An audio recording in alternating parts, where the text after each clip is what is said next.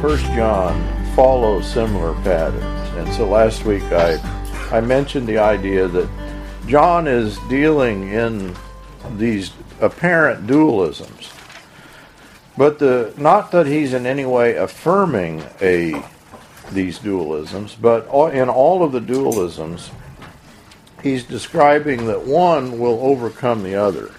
And so rather than to refer to them as dualisms, we could just talk about it as opposed pairs. But of course it may be that the Gnostics, and I think the Gnostics, I made a huge claim last time, are just prototypical false teachers. That is, that Gnosticism is a handy heresy, if there's such a thing as a handy heresy, in that it is a kind of summation, I think, of the tendency of all false teaching, of all heresies. And one of the characteristics that we see from Genesis on is that if in a heretical teaching or a misunderstanding, there will be some form of dualism. And John then is, we believe, taking on the Gnostics. He's using their language. It may be right out of their language, but he's not affirming these dualisms, but he's going to talk about light and darkness.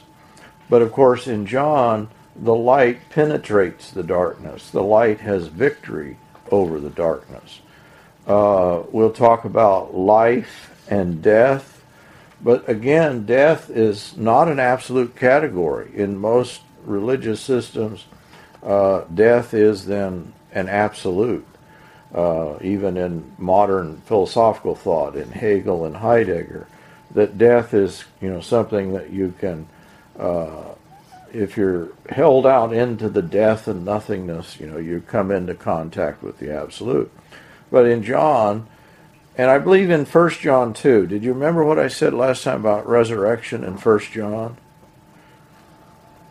It was so exciting. I know many of you may have called home after. There is no, some have said there is no clear teaching of the resurrection. I think that as we go through it, we'll see that's not exactly right. That even in the first chapter, he's referenced resurrection. Clearly in the Gospels and in Revelation, that there is life and death, but death as a category is emptied out by the death and resurrection of Christ. So those of you who did the Gospel of John class with me, you know that death then is where the glory of Christ is ultimately revealed. The whole Gospel is kind of a long passion narrative in which death is the worst that Rome, the Jews, the Jewish teachers could do to Jesus, and yet he conquers death on the cross, confirmed by the resurrection. John's going to use the language of spirit and flesh, but again, not as opposed dualisms, as if the spirit and the flesh are, ontologically separate categories, but rather that the spirit then, and especially in the incarnation of Christ, has come to abide with those who are embodied. And so I'm giving you these opposed pairs, but in each instance, victory, resurrection. What would be the resolution to the problem of flesh and spirit in John? John is the one where we get this motif very strongly, and it's a common motif. But actually it doesn't occur that often in the New Testament. And that would be new birth, right? Andy was about to say it. I could see it. John was going to talk about above and below, but, think here in the beginning of the Gospel when he talks about Nathaniel, and Nathaniel is one like Jacob. Remember Jacob's ladder that bridges heaven and earth. Well, Jesus himself is the one. You'll see greater things than these, he says to Nathaniel. And the idea is that Jesus is the fulfillment of the bridging of above and below, of heaven and earth. John will talk a lot about truth and falsehood. But of course, here he's not talking about gnosis.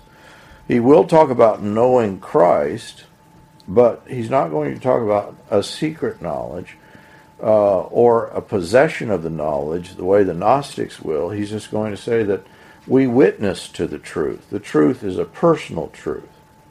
And then the last set of opposed pairs would be belief and unbelief.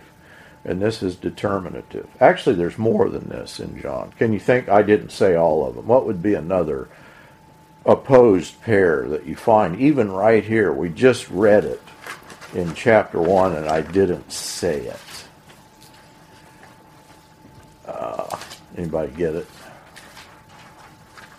Hate and love, right?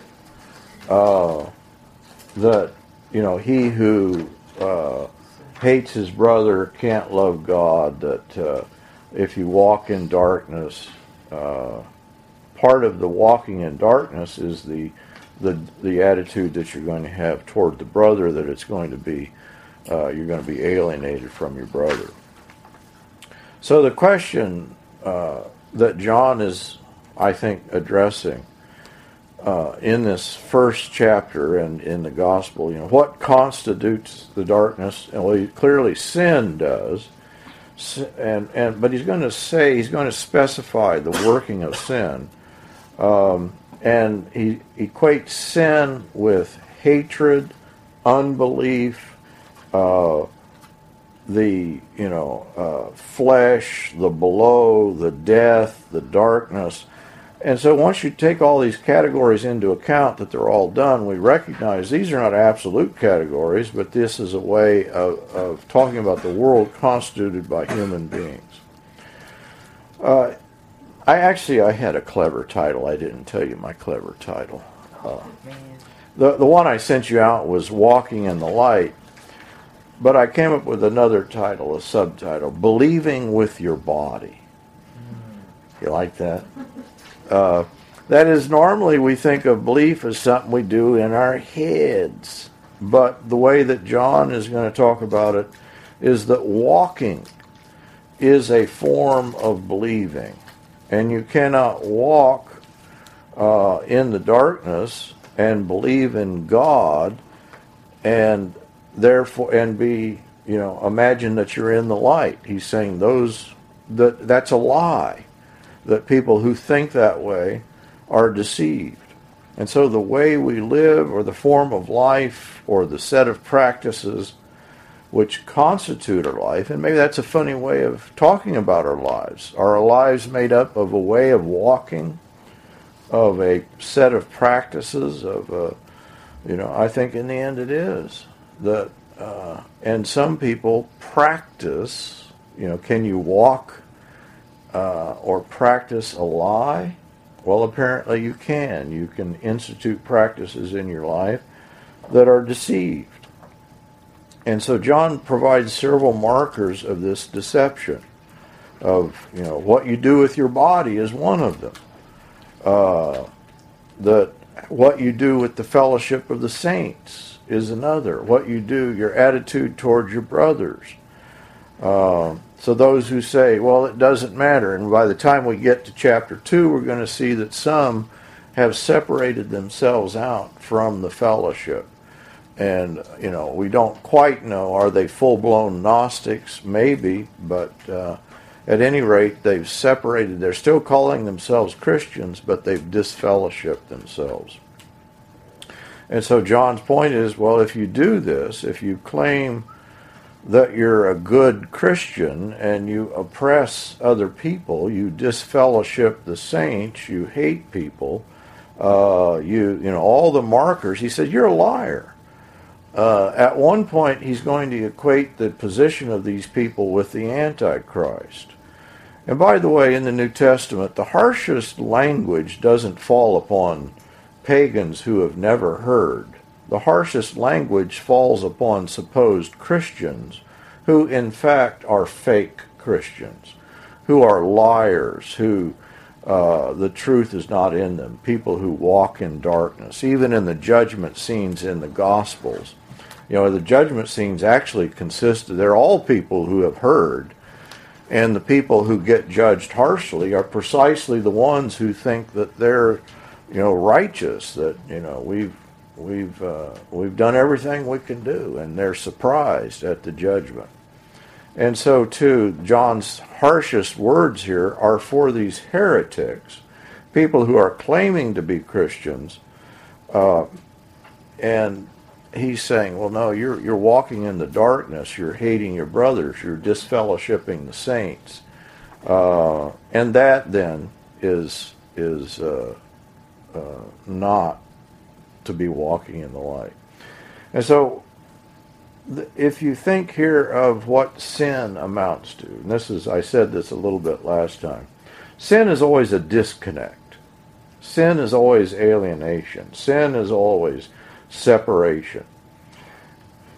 But this system of false teaching takes alienation, separation, dualism, and reifies it. So it's separating the body and the spirit. It's separating, those who have the secret knowledge from those who only know Christ in the flesh. So if we say, John says, if we say we have fellowship with him and yet walk in the darkness, we lie and do not practice the truth.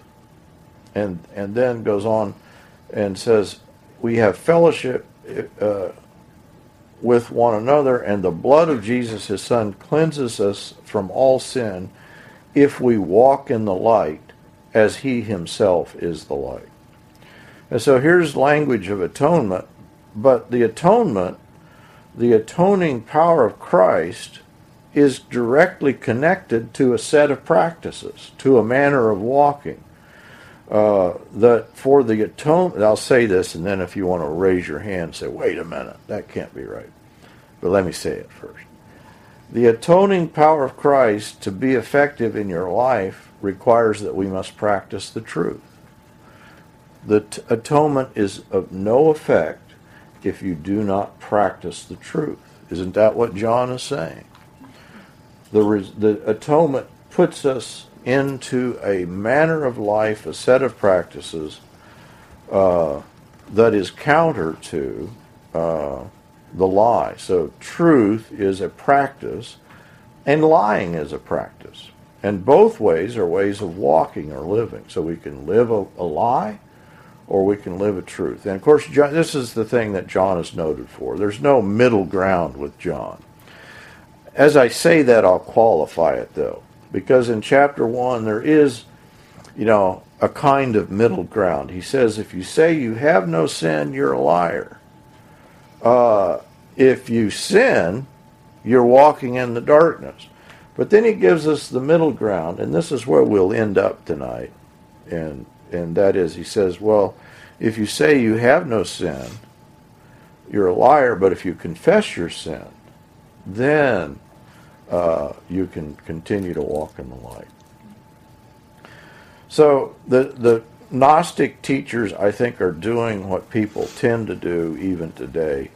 They would disconnect redemption from redemptive practices. Let me state that differently.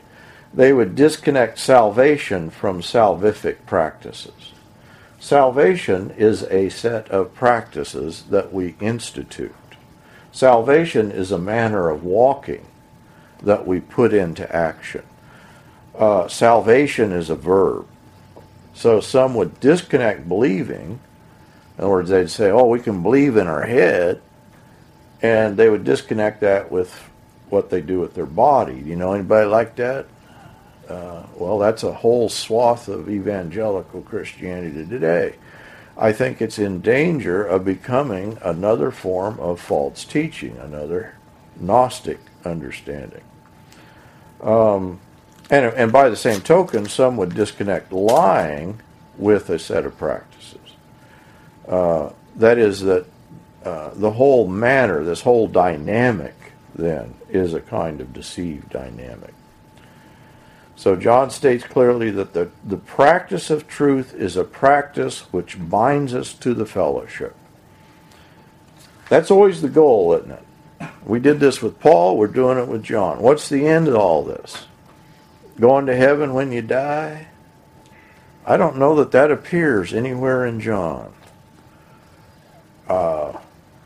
What's the goal? It's the fellowship. It's to be joined together. He says, if we walk in the light as he himself is in the light, we have fellowship with one another. And that's the sign that you're walking in the light, is that you are in fellowship. And the sign that you're a heretic and a false teacher is that you disfellowship.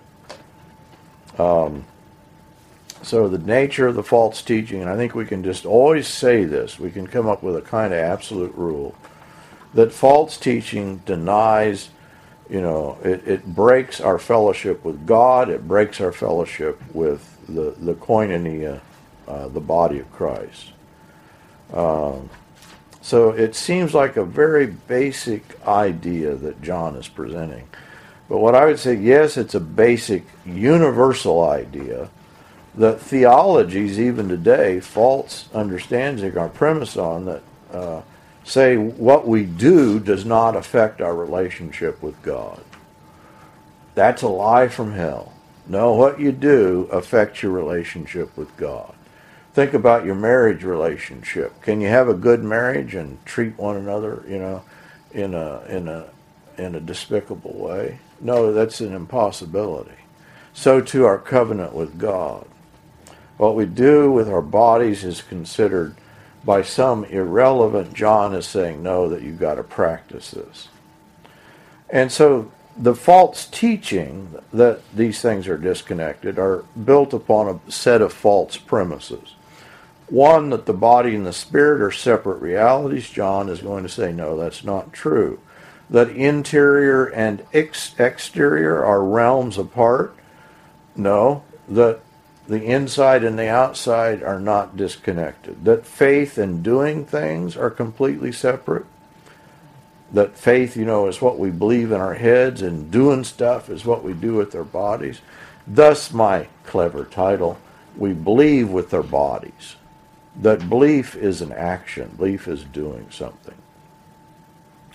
Some of the early Gnostics, do you know what antinomianism is? That we still get this in a lot of Protestantism, and that is that it's anti-law. That it's saying salvation, grace is over and against the law, and the law was based on works. Well, again, that's just a blatant false understanding of the function of the law in the Old Testament.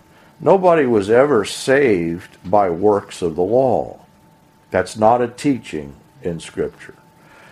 But many have taken that understanding today, with in a Protestant Christianity.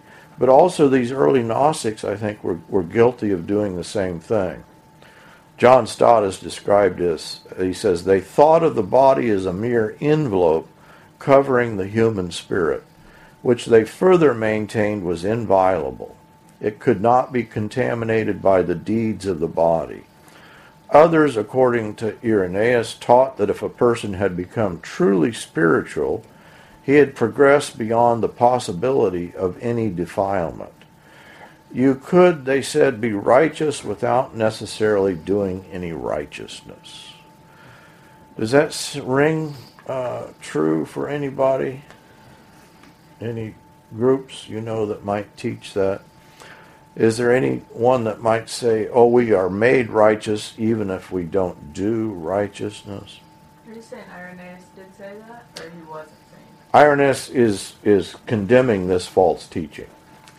Irenaeus, by the way, I'm going to reference Irenaeus a couple times here. Irenaeus is the student of Polycarp. Polycarp is the student of John.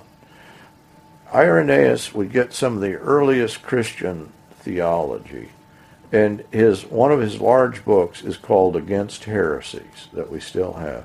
And so he's taking on the Gnostics. So Irenaeus is quite interesting because he's really, I think, giving us an insight both to what the early false teaching was and to how John specifically addresses this false teaching. This I don't know if you've been exposed to any Bultmann or anybody, people reading John in the modern period were saying, oh, John's a Gnostic. It's a complete, misunderstanding of what John is doing. It's a complete misunderstanding of even the early church's reading of John. John is not influenced by Gnosticism. John is taking on, he's defeating a Gnostic understanding.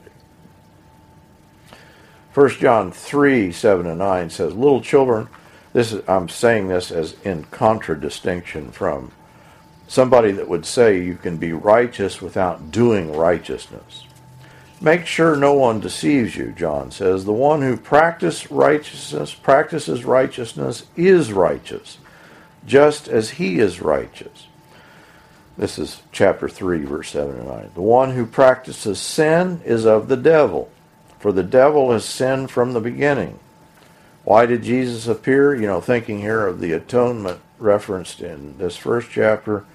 In 3, he says, the Son of God appeared for this purpose, to destroy the works of the devil. No one who is born of God practices sin, because his seed abides in him. He, they're referring to Jesus. And he cannot sin because he is born of God.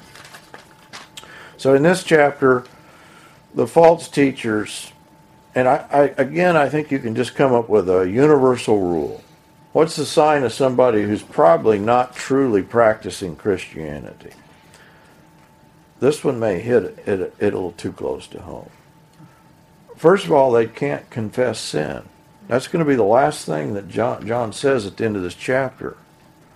If somebody can't confess sin, there's something wrong with them.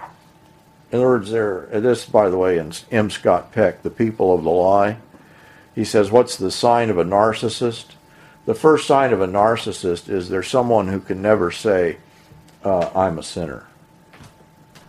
And if they can say it, it's a sort of that they may trivialize it. The other thing is that these false teachers do not confess Jesus. In 4:3 he says that. In 2 John he says, those who do not acknowledge the coming of Jesus Christ in the flesh, such a one is, he says, of the deceiver, the Antichrist. So last time we talked about part of this false teaching is they're going to deny, and I may have said this wrong. I hope I said it right. I thought it right. And that is they're denying the humanity of Jesus. They're affirming the divinity of Jesus. It's an interesting false teaching in a sense, because soon the false teaching will be flipped around and some will deny the divinity of Jesus. But the earliest false teaching on the part of the Gnostics is they say, Jesus was not truly in the flesh. But John is going to say Christ was manifest in the flesh, which is over and against them who are saying it's not a fleshly knowledge. It's not a truth that we can access. And so Docetism, I made this list, Docetism, Platonism, Aristotelianism. I think you could just run down every false teaching and every tendency towards false teaching, and it will always then end in the idea of making God in a realm that is inaccessible, which is a kind of dualism, right? That if God is completely inaccessible to us, and He's up there and we're down here, well, you're talking about a dualism. As Christians, do we believe that's the status of God? No, we believe that God has come to us in the flesh in Christ Jesus. And this is, I don't know if you listened to or read my blog on mysticism, or John and I did a blog on mysticism, or a podcast. And that is that what mysticism tends to do is absolutely mystify God, make God completely unapproachable. Well, in Christ we have access to God. It's not to do away with mystery, but the mystery in the New Testament always comes to us connected to the Logos. It's a mystery that's unfolding. John is going to talk about rebellion then. He gives it three features. He says the ruler of this world has led the rebellion. The world in rebellion against God fails to recognize its own rebellion, its own rejection of God, and therefore does not know God's Son. It does not know His Spirit. And the Son then is, think here in the gospel, is not only unrecognized, but persecuted and killed. And the third thing, the world that is in enmity belittles the world from above, or the world that Christ brings. It's hated by it. Christians are going to be hated by the world. There is an antagonism, but it's not an antagonism between, two cosmic dualisms. It's an eschatological antagonism between two understandings or two worlds. But one of the worlds is not real. One of the worlds is built on darkness and deception. Let me do a little bit with Irenaeus. Irenaeus describes the Gnostics, and I think this is important. He says they falsify the words of the Lord and become evil interpreters of what has been well said. This is the most, despicable sort of false teaching. There's this sort of paganism out there that's false teaching, but this false teaching is an even more dangerous one. The point is, they take Scripture, they use the Bible, they talk about Jesus, they claim to be Christians, and yet the whole thing is fake. The whole thing is a fake Christianity. Soren Kierkegaard says that Christianity, in fact, has unleashed the demonic. There is that sense that the false teaching that surrounds Christianity is in many ways more dangerous than just out-and-out paganism, because it is more just an insidious kind of thing. Irenaeus is writing, we think, in about 180. He's defending the fourth gospel in particular. And he says that it's written precisely to answer the dualist or docetic errors of Cerinthus. And he goes on to claim that none of the heretics could assent to John 1:14. The Word became flesh. So John is saying these things, I think, specifically to counter maybe this specific false teacher. So the particular Gnostics that Irenaeus, he says they considered themselves members of the larger Christian community, but Irenaeus says they're worse than pagans. For pagans at least ascribed first place to the deity who made the universe. But what the Gnostics are saying is there's a series of emanations, and there's actually the God that this is the creator, who is a lesser God, and then there is the higher God. And so the picture is very much a Greek picture of, I don't know if you've ever studied Aristotle, or the idea of a concentric series. And of course, we're absolutely removed from God, or the reality of God who's at the center. So Irenaeus accused the Gnostics of syncretism, that is, I entitled this, religious pluralism. When people start talking about religious pluralism, I think the Gnostics were the first religious pluralists. That is, they're saying, very much like a good Buddhist, well, all ways, can lead to God. And so they were naming the pagan deities and saying, well, this deity is a kind of mediator in these concentric circles that eventually get to God. And so Irenaeus said the Gnostics claimed that the pagan gods were in fact images of the Gnostic eons or circles. At any rate, I think we can read Irenaeus and get some insight to what John is perhaps facing. This false teaching is a severe threat to the church.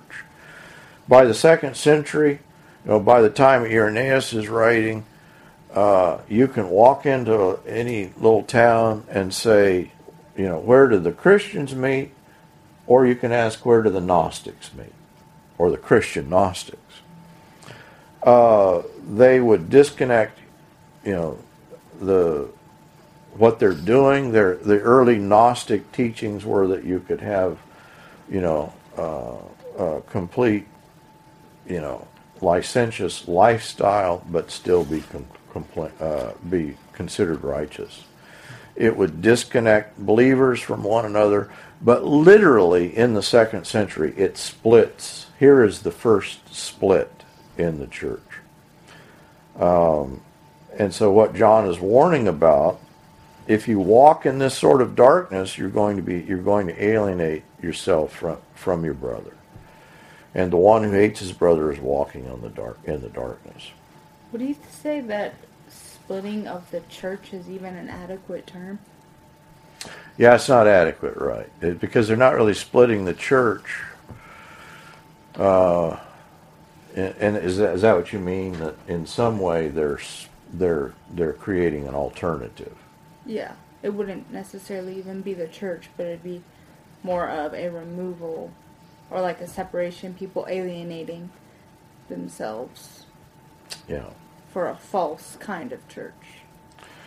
And I think we should probably be well acquainted with the Gnostics, not because they're so strange and distant, but because precisely they're so familiar and close to us. I'm afraid that we're still surrounded by the Gnostic religion that still goes under the name Christian. Is that too strong? No. Thank you. And we need to say that not just to recognize the false teachers out there, but also recognize the danger that threatens within our own life. Faith is beginning to get that look like. Can I quote U2? This is Bono. Is it Bono? Don't believe the devil. I don't believe his book. But the truth is not the same without the lies he made up. Don't believe in excess. Success is to give. Don't believe in riches, but you should see where I live. I believe in love. Don't believe in forced entry. Don't believe in rape. But every time she passes by, wild thoughts escape. Don't believe in death row, Skid Row, or the gangs. Don't believe in the Uzi. It just went off in my hands. I believe in love. He goes on for it's a wonderful U2 song, but I think it's a song that is I think he's affirming the idea that's there in John, that to believe the lie of the devil is to in some way to hate your brother, to oppress others, to deal in violence. And love, then, is the resolution to that. First characteristic of the heretics was to say that you can walk in darkness and it doesn't affect. You can. The other thing is they say they're without sin. If we say that we have no sin, John says we are deceiving ourselves and the truth is not in us.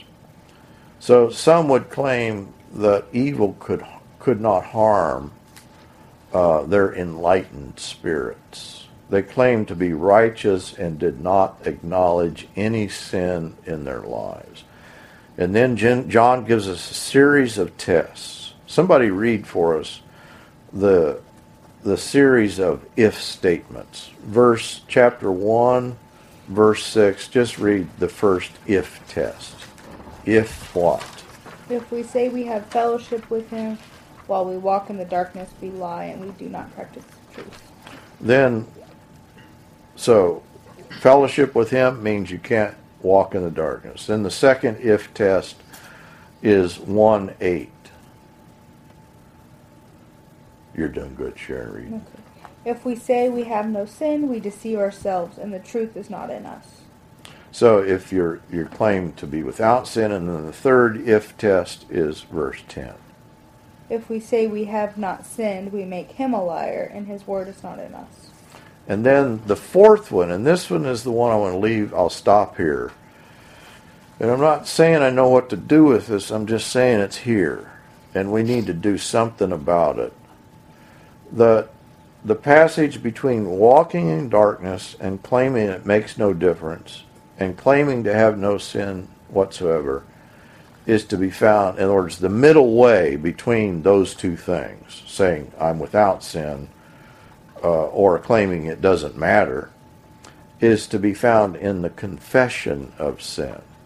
John says if we confess our sins, he is faithful and righteous to forgive us our sins and to cleanse us from all unrighteousness. I think we need to confess sin. I'm not saying I know how to do that or in what format we need to do that. I don't know if any of you listened to Frank and I did a podcast on Monday about confession. Not that we're saying we know, how to institute this, other than it's there. I don't know if any of you read Bonhoeffer's Life Together. This is the first thing that Bonhoeffer instituted in the seminary, is that they all paired up and with one close friend that they could totally trust, they confessed sin. Bonhoeffer himself did it, even though he was the professor, and he paired up with Bethke. And of course, he and Bethke become lifelong friends. And Bethke's really the one, it's because of Bethke that we know of Bonhoeffer, because he preserved his manuscripts and saw that they were published. And so I think this is key. This is very important. This is the middle way that John is saying is the confession of sins. All right, shall we read again verse 6? And Evan, do you want to start with verse 6? Sure. If we say that we have fellowship with him and yet walk in the darkness, we lie and do not practice the truth. Who's him? In mine, it makes it obvious because it's a capital H and it's Jesus. Okay, mine's not capitalized. If we say that we have fellowship with Jesus or with Christ. And so, again, it may be this is just a tendency, but it's clearly a false teaching that is arising in the first century. Some are saying we can have fellowship with God or with Christ spiritually. And we do that through our interior, ecstatic, Gnostic, experience.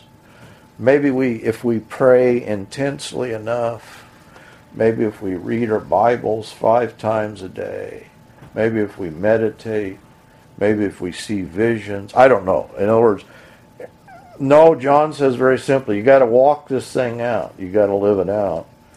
And you can't walk in the darkness and imagine that you're practicing the truth. The truth is a matter of walking. It's a set of practices.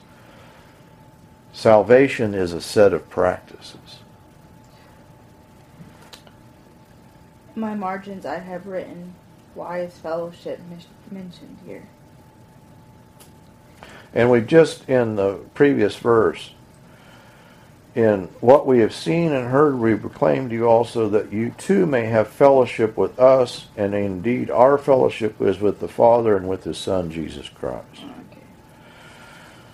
The fellowship is the thing. The koinonia.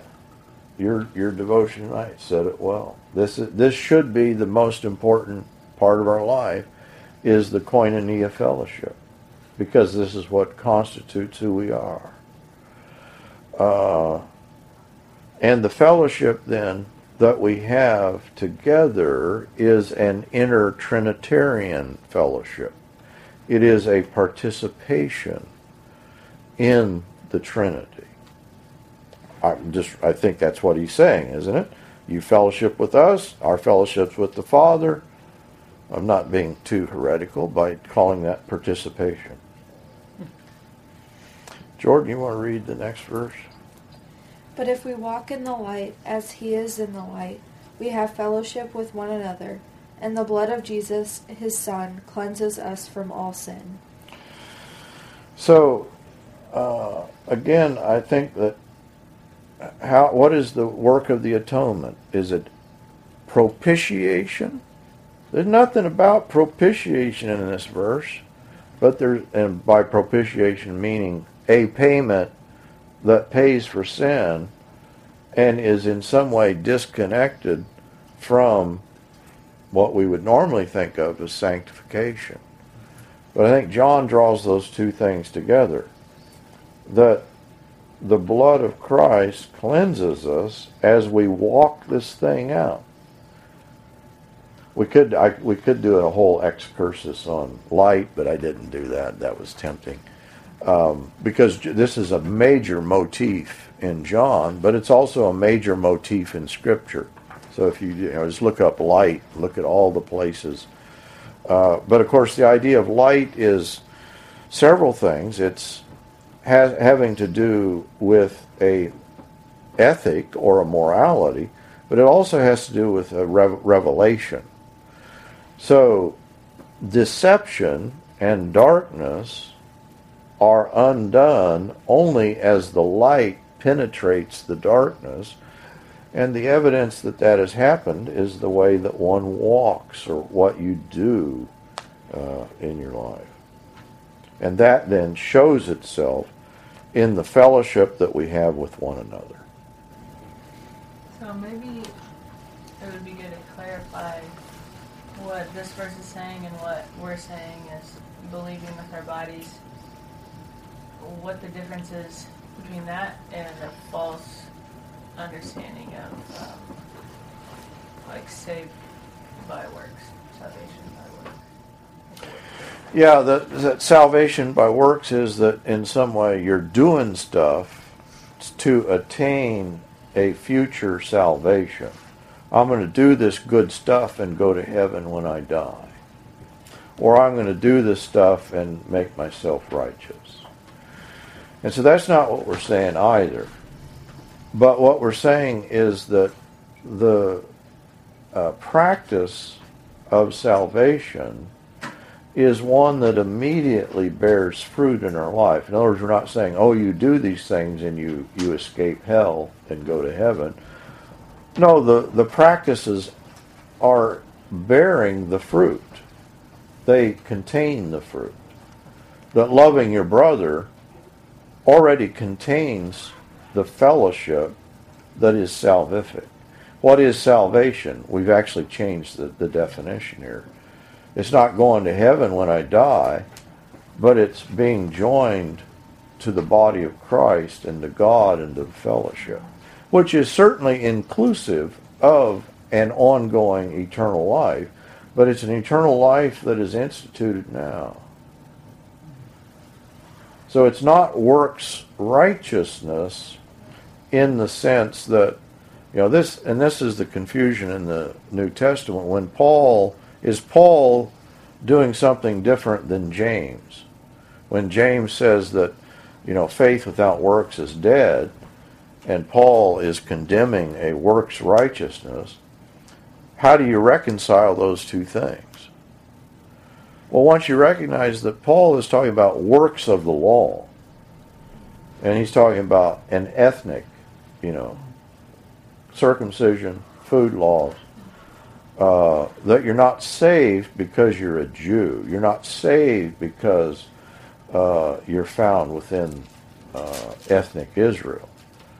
But you're saved being found in Christ, and part of what it means to be found in Christ is then that you're, even in Paul's language, working out your salvation with fear and trembling. Again, it's not working for salvation, but salvation is a way of walking. Did I get it or not? Did I miss? We don't love our brother in order to be saved, but we love our brother because we are already saved. Yeah. We're saved, we're being saved, and we will be saved. And love is experiencing salvation.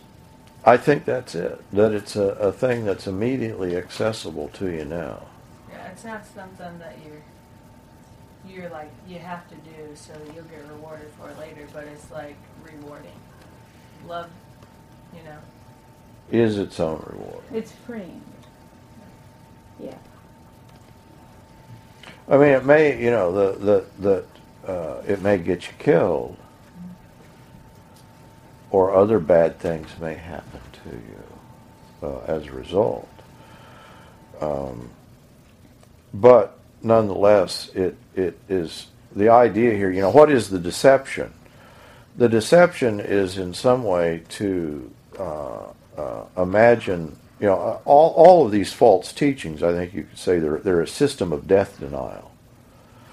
That if you deny the connection between flesh and spirit, you deny the connection. You know, you go through all that, and you can just sum it all up and say, it's in a way a death denial. But what is meant by death denial? It's the denial of the reality of death itself.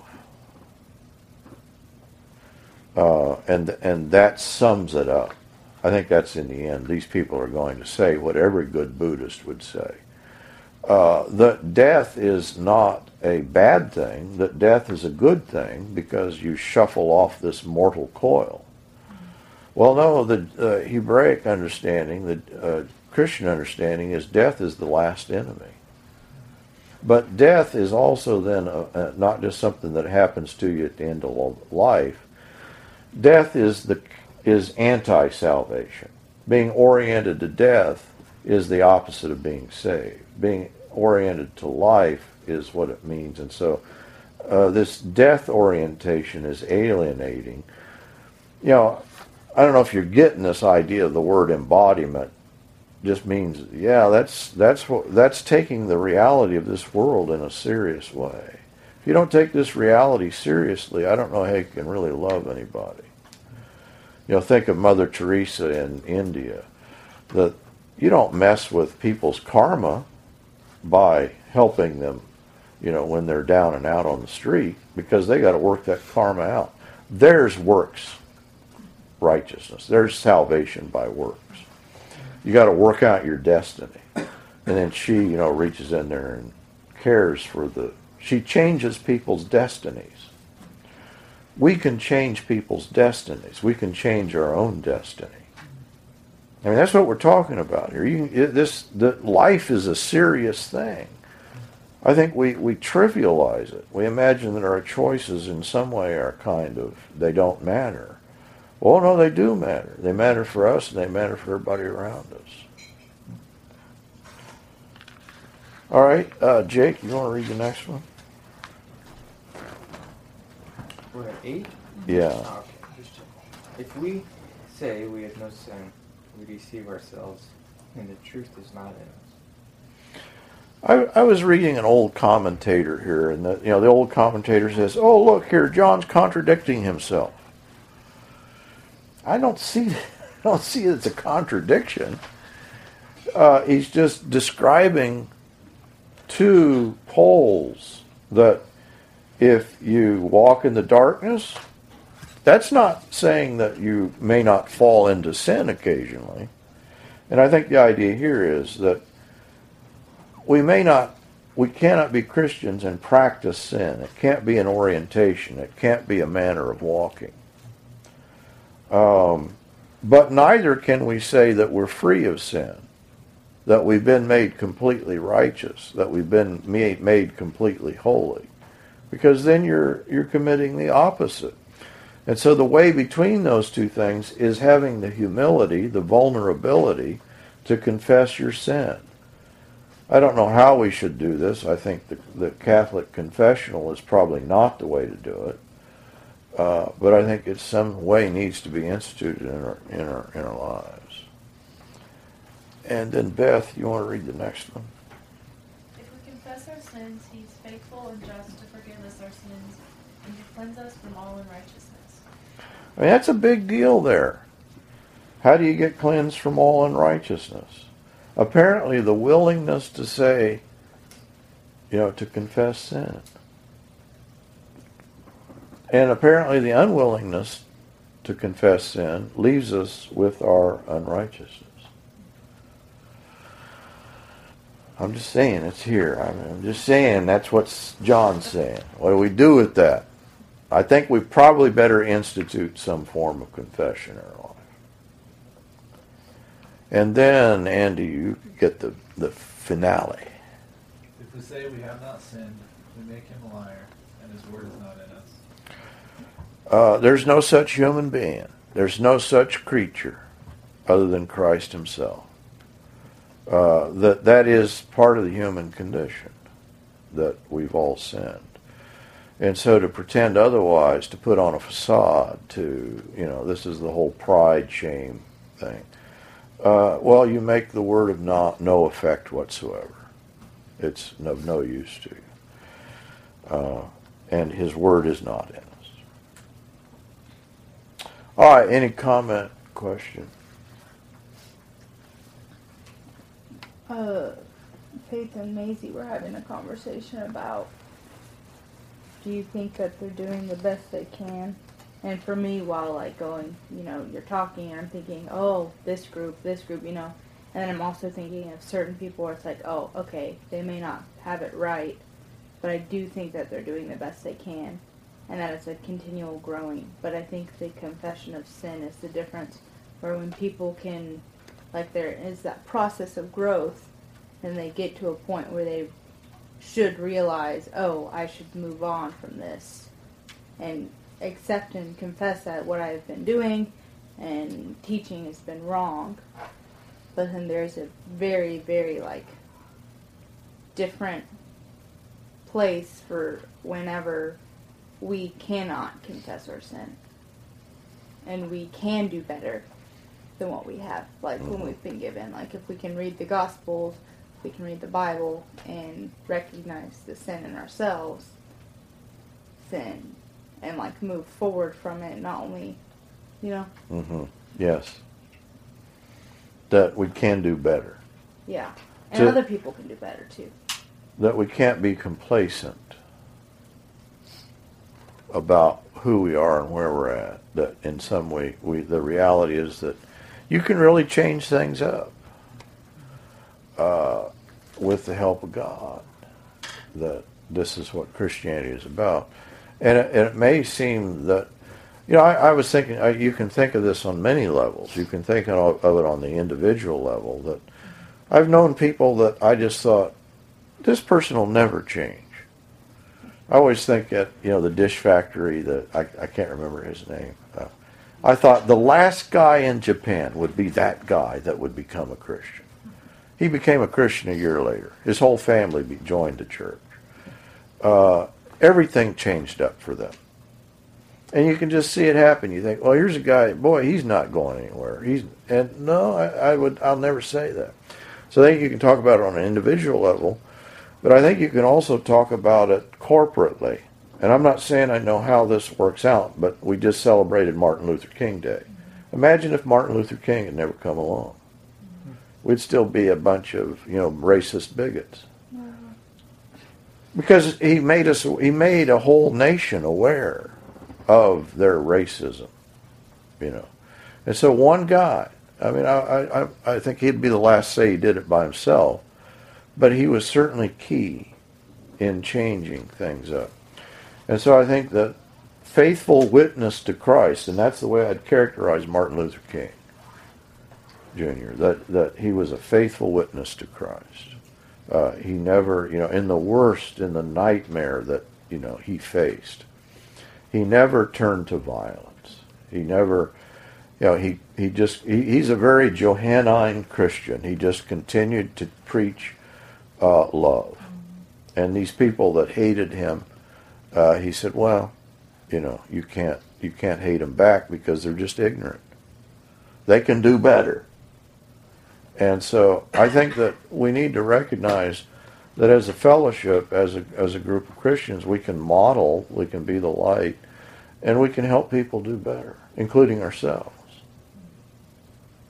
I think what's interesting about confession, in the way that I've discovered it, how it works out, I was always afraid of confessing to like, you know, a brother down the hall or whatever, because I felt like if I was to confess, it would be to, I guess, confirm that I'm not where I seem to be. So it almost feels like you're taking a step back. Like you say, like, you know, we can do better. But, you know, in that instance where you're still trying to sort that out, it almost feels like confessing would be taking a step backwards. But really it allows you to actually begin to do better, because you can get rid of that shame that's, you know, kind of, that you're struggling with and it's holding you back, you know. Mm-hmm. I don't know. So I thought, yeah, it almost seems like it doesn't make any sense to confess in order to move forward, but like that's how it actually happens. In some way, it's it's the very basis upon which we establish love with our brothers and sisters, because we become vulnerable. If we pretend like we're, you know, without sin, or that we don't need to confess, what we're doing is it's a kind of false pretense. And so we make ourselves unavailable for other people. And by the way, you open yourself up to terrible potential of shame, because when they find out, well, actually, you know, that's not who you are, that you're not, then the whole pride shame thing kicks in. So by confessing, it's always, that reality is there. I always think of even Dietrich Bonhoeffer, you know, early, you know, his whole thing was what he did on behalf of the Jews. But early on in his life, one of his, I think it was his sister, who was married to a Jewish man, whose father died, and they asked him to do the funeral. And he refused because he was a Jew. And of course, he later, you know, he admitted this was a terrible sin on his part. But how could he have moved forward and done the things that he did without, first of all, reckoning with his own failure at that point? And so in some way, I think we just have to reckon with our failures. Otherwise, we live with them. They continue to be definitive of us. Yeah. I think that there's a big emphasis on leadership too, and so there's a lot of obligation to be whatever that is, which we probably have to figure out what we think it means to be a leader, and that might be among like brothers and sisters, you know, but then even with, you just have like this idea of who you're supposed to be, maybe even around non-Christians, like you need to always be an example, like that. So you have that in your mind, like I need to be an example in this way or this way, and so it's, you feel like you're going to lose any amount of respect if you let someone know that you've done this or not. But. And I think the reality is that sort of pretense is obvious to people. That when you really begin to communicate, even with people that are outside the fellowship, is not by being, I'm thinking curse words here. Some sort of saintly, fill in the blank. Holy jerk. Huh? Holy jerk. Holy jerk. Thanks. See, Jake is more, his mind runs in purer ways than mine does. No, I think that as you open yourself up and talk about your own doubts and struggles, and I always find it interesting of the sermons I've preached, the podcast. The one that people listen to the most is the one I did on passing through atheism. You got to be an atheist to be a true Christian. The idea being that there's a certain understanding of God that you have to get rid of, but And I think that's always true. If people understand, oh, I've passed this way too. I've gone through this too. That it that's a greater reality. And Christianity, I think what we've made of Christianity is something other than what it in fact is. What Jesus is doing is healing. He's healing us of our diseases. He's curing us. Well, if you can't even say what you've been cured of, if you can't diagnose the disease, how can you say you've been cured of it? And so I think that step one is recognize the disease. Recognize what the nature of, then you can begin to talk about the cure. But I think we don't think of Christianity in terms of that healing process. We think of it as going to heaven or, something like that. And so it doesn't put us in a position to actually have a conversation with people. It just puts us in a position of being a holy jerk. Is that what you said? Mm-hmm. Yeah, I like that. Kind of an arrogant, prideful. And I think that your point about leadership. I think we put terrible pressure on people in leadership in churches because the nature of the church is such that you can't be vulnerable because there's such pretense that takes place, and what you're selling is the image. Mm-hmm. And the preacher is the image that you're selling. And the good Christians are the ones that are pretending to, they've got the product. They're saying, they're drinking the Coke and saying, yes, this is it. And they're good salesmen. And it's just another form of a health and wealth gospel. It may not be directly health and wealth, but it's, I'm a success in life. I think that's not true leadership, and that's not true fellowship.